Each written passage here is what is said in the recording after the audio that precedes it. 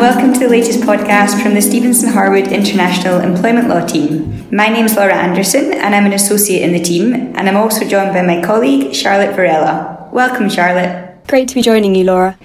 So today we're going to be discussing the topical issue of employees working remotely from abroad.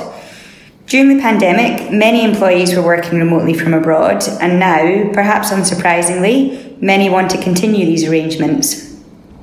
As remote working has become the norm and it's proven to work for many businesses, it's also likely that other employees will have their eye on working abroad in the future. So, there's a range of issues to consider and plan for when employees are working remotely from another jurisdiction.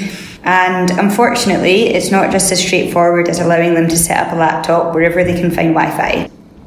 There's a lot to cover on this topic, but today we're going to focus on the main employment law issues that you should be considering when dealing with any request to work abroad from your employees.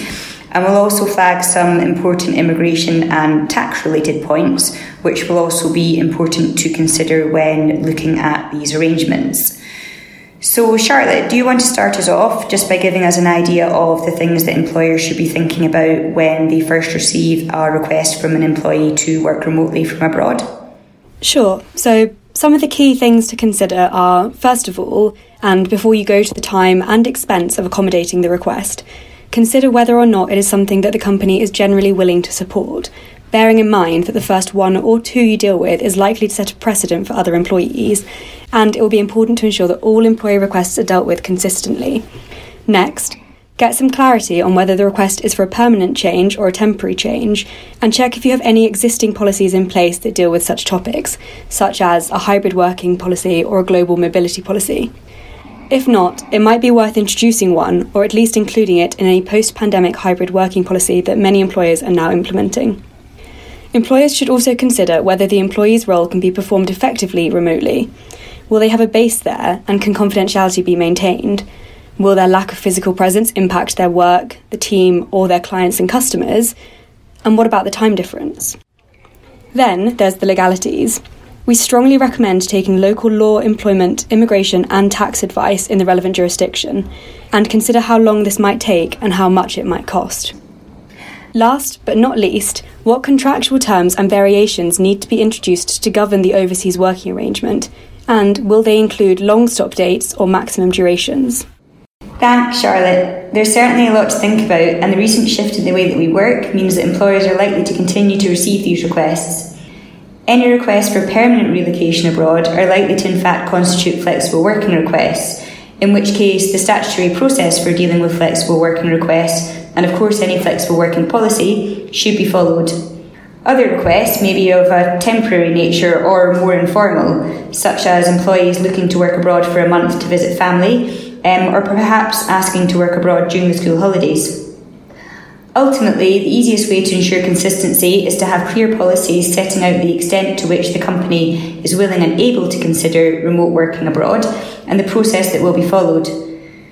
It will also be important to ensure that managers are trained up in the policies and know how to deal with requests so that they are dealt with similarly across the board. Thanks, Laura. We see varying approaches between our clients, and often an employer's approach will be influenced by factors such as the nature of the business, the international footprint of the company, the type of role and size of workforce, and any relevant regulatory constraints. An employer may choose to adopt a blanket policy where they do not accommodate requests to work abroad, or they may want to give employees flexibility to work a certain limited number of days abroad per year.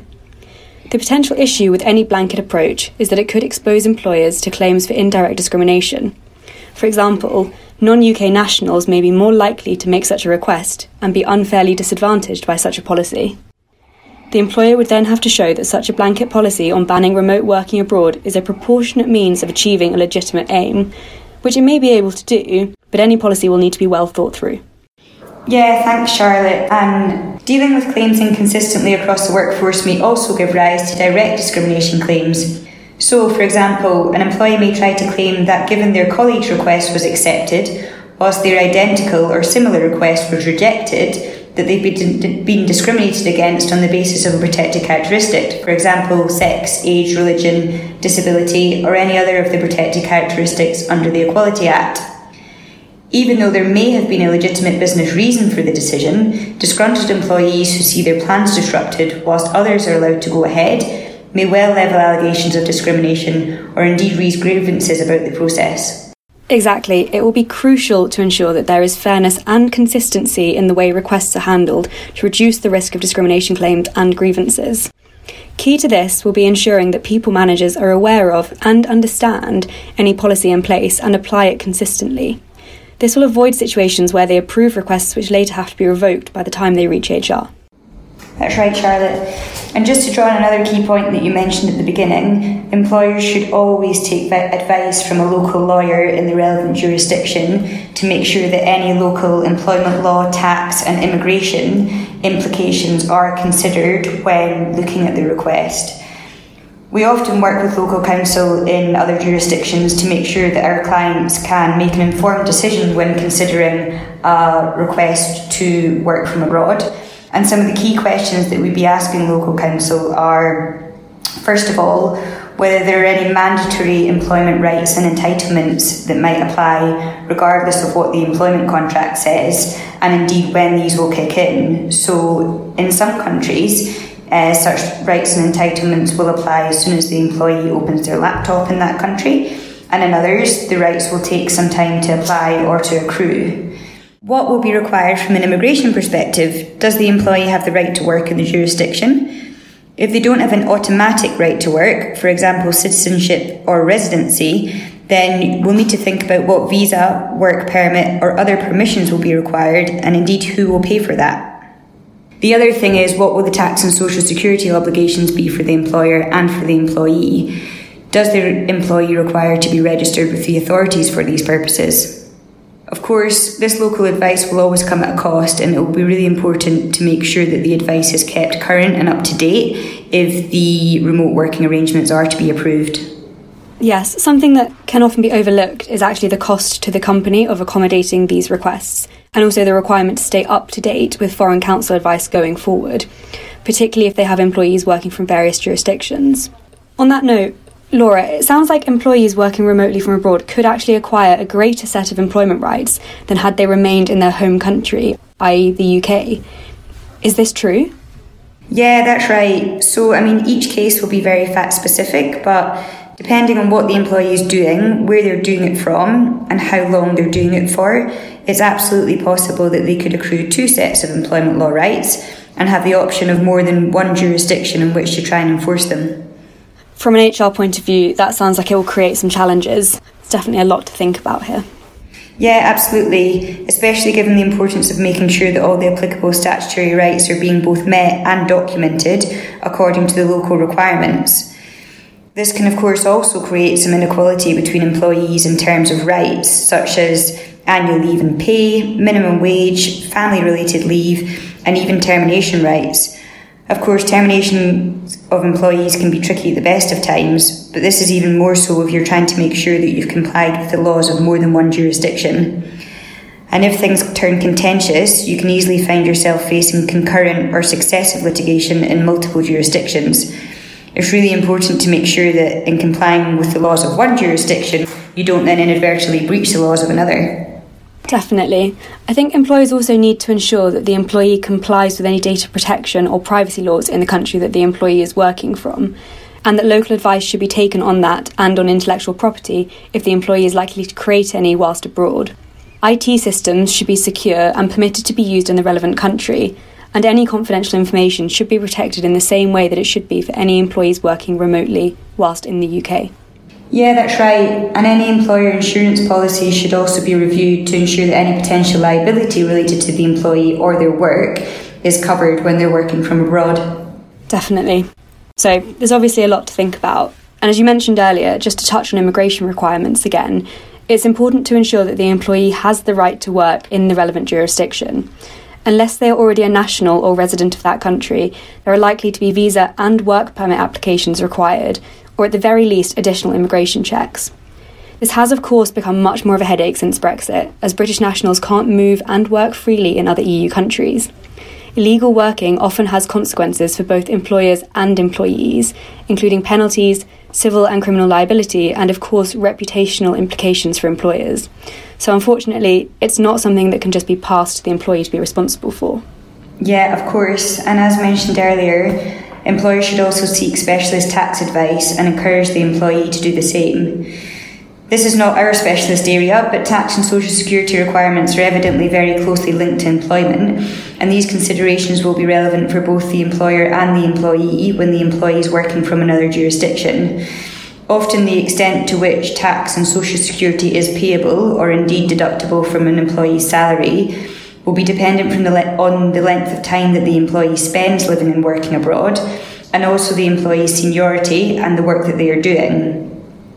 As I mentioned earlier, authorities in some jurisdictions require the employee to be registered even if no amounts are due. And again, the stakes are likely to be high for an employer's breach of any failure to comply with such obligations. So specialist advice in this area is really essential. Turning back now to the employment piece, if the arrangement to work remotely abroad is agreed, having considered all of the factors, then its details and terms should be clearly documented in an agreement or variation letter. Yeah, absolutely. So once you've reached an agreement with your employee, all of this should be recorded in writing, and you should use this opportunity to make sure that the arrangements are really clearly set out and agreed with the employee. This will of course include a change to the place of work, either on a temporary or permanent basis, and should include details of the conditions that will attach to the arrangement, such as the employee continuing to have the right to work in the relevant jurisdiction. Depending on the local law advice that you receive, you may also want to flag that any local law entitlements that may apply, or you may reinforce the application of English or at least home jurisdiction law and say that it will continue to apply during any remote working arrangement. Any local advice that requires any other changes to terms and conditions, such as in relation to intellectual property and data protection, should also be included in your variation letter. And you should be clear that unless otherwise mentioned in the letter, all other employment-related policies, such as in relation to the employee's conduct, will continue to apply during the arrangement. Some other points to consider and include in the letter are: if there is a time difference in the host country, what hours will the employee be required to work? Will their duties change in any way to reflect the fact that they won't be physically present in the UK? Will there be regular or occasional trips back to the UK office, and how are the expenses for these dealt with? Will the overall remuneration package need to be varied in any way? And finally, have the benefit providers been notified of a change in location, and does this have any impact on the benefits that an employee currently receives? Whatever terms are agreed should be subject to continual review at regular intervals, and as already discussed, employers should think about setting a maximum duration for any overseas assignments, which should also be subject to further review. Agreements should also include that the employee is working from overseas at their own risk, and that the employer will not be liable for any loss that they suffer as a result of the employee breaching any local laws. Thanks, Laura. Ultimately, employers should bear in mind that if you already have employees working abroad, you also need to clarify the terms as soon as possible, taking into account all of the factors that we've discussed here, and confirm whether their situation is permanent or temporary.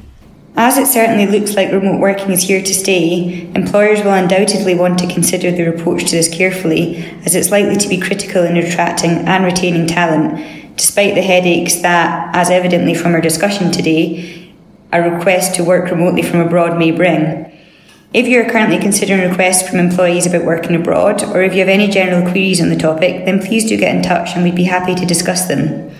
We also have a podcast in the series on managing employees working remotely more generally, and you can find all of our podcasts on iTunes or by visiting our brand new Employment Law Hub at www.employmentlawweb.com.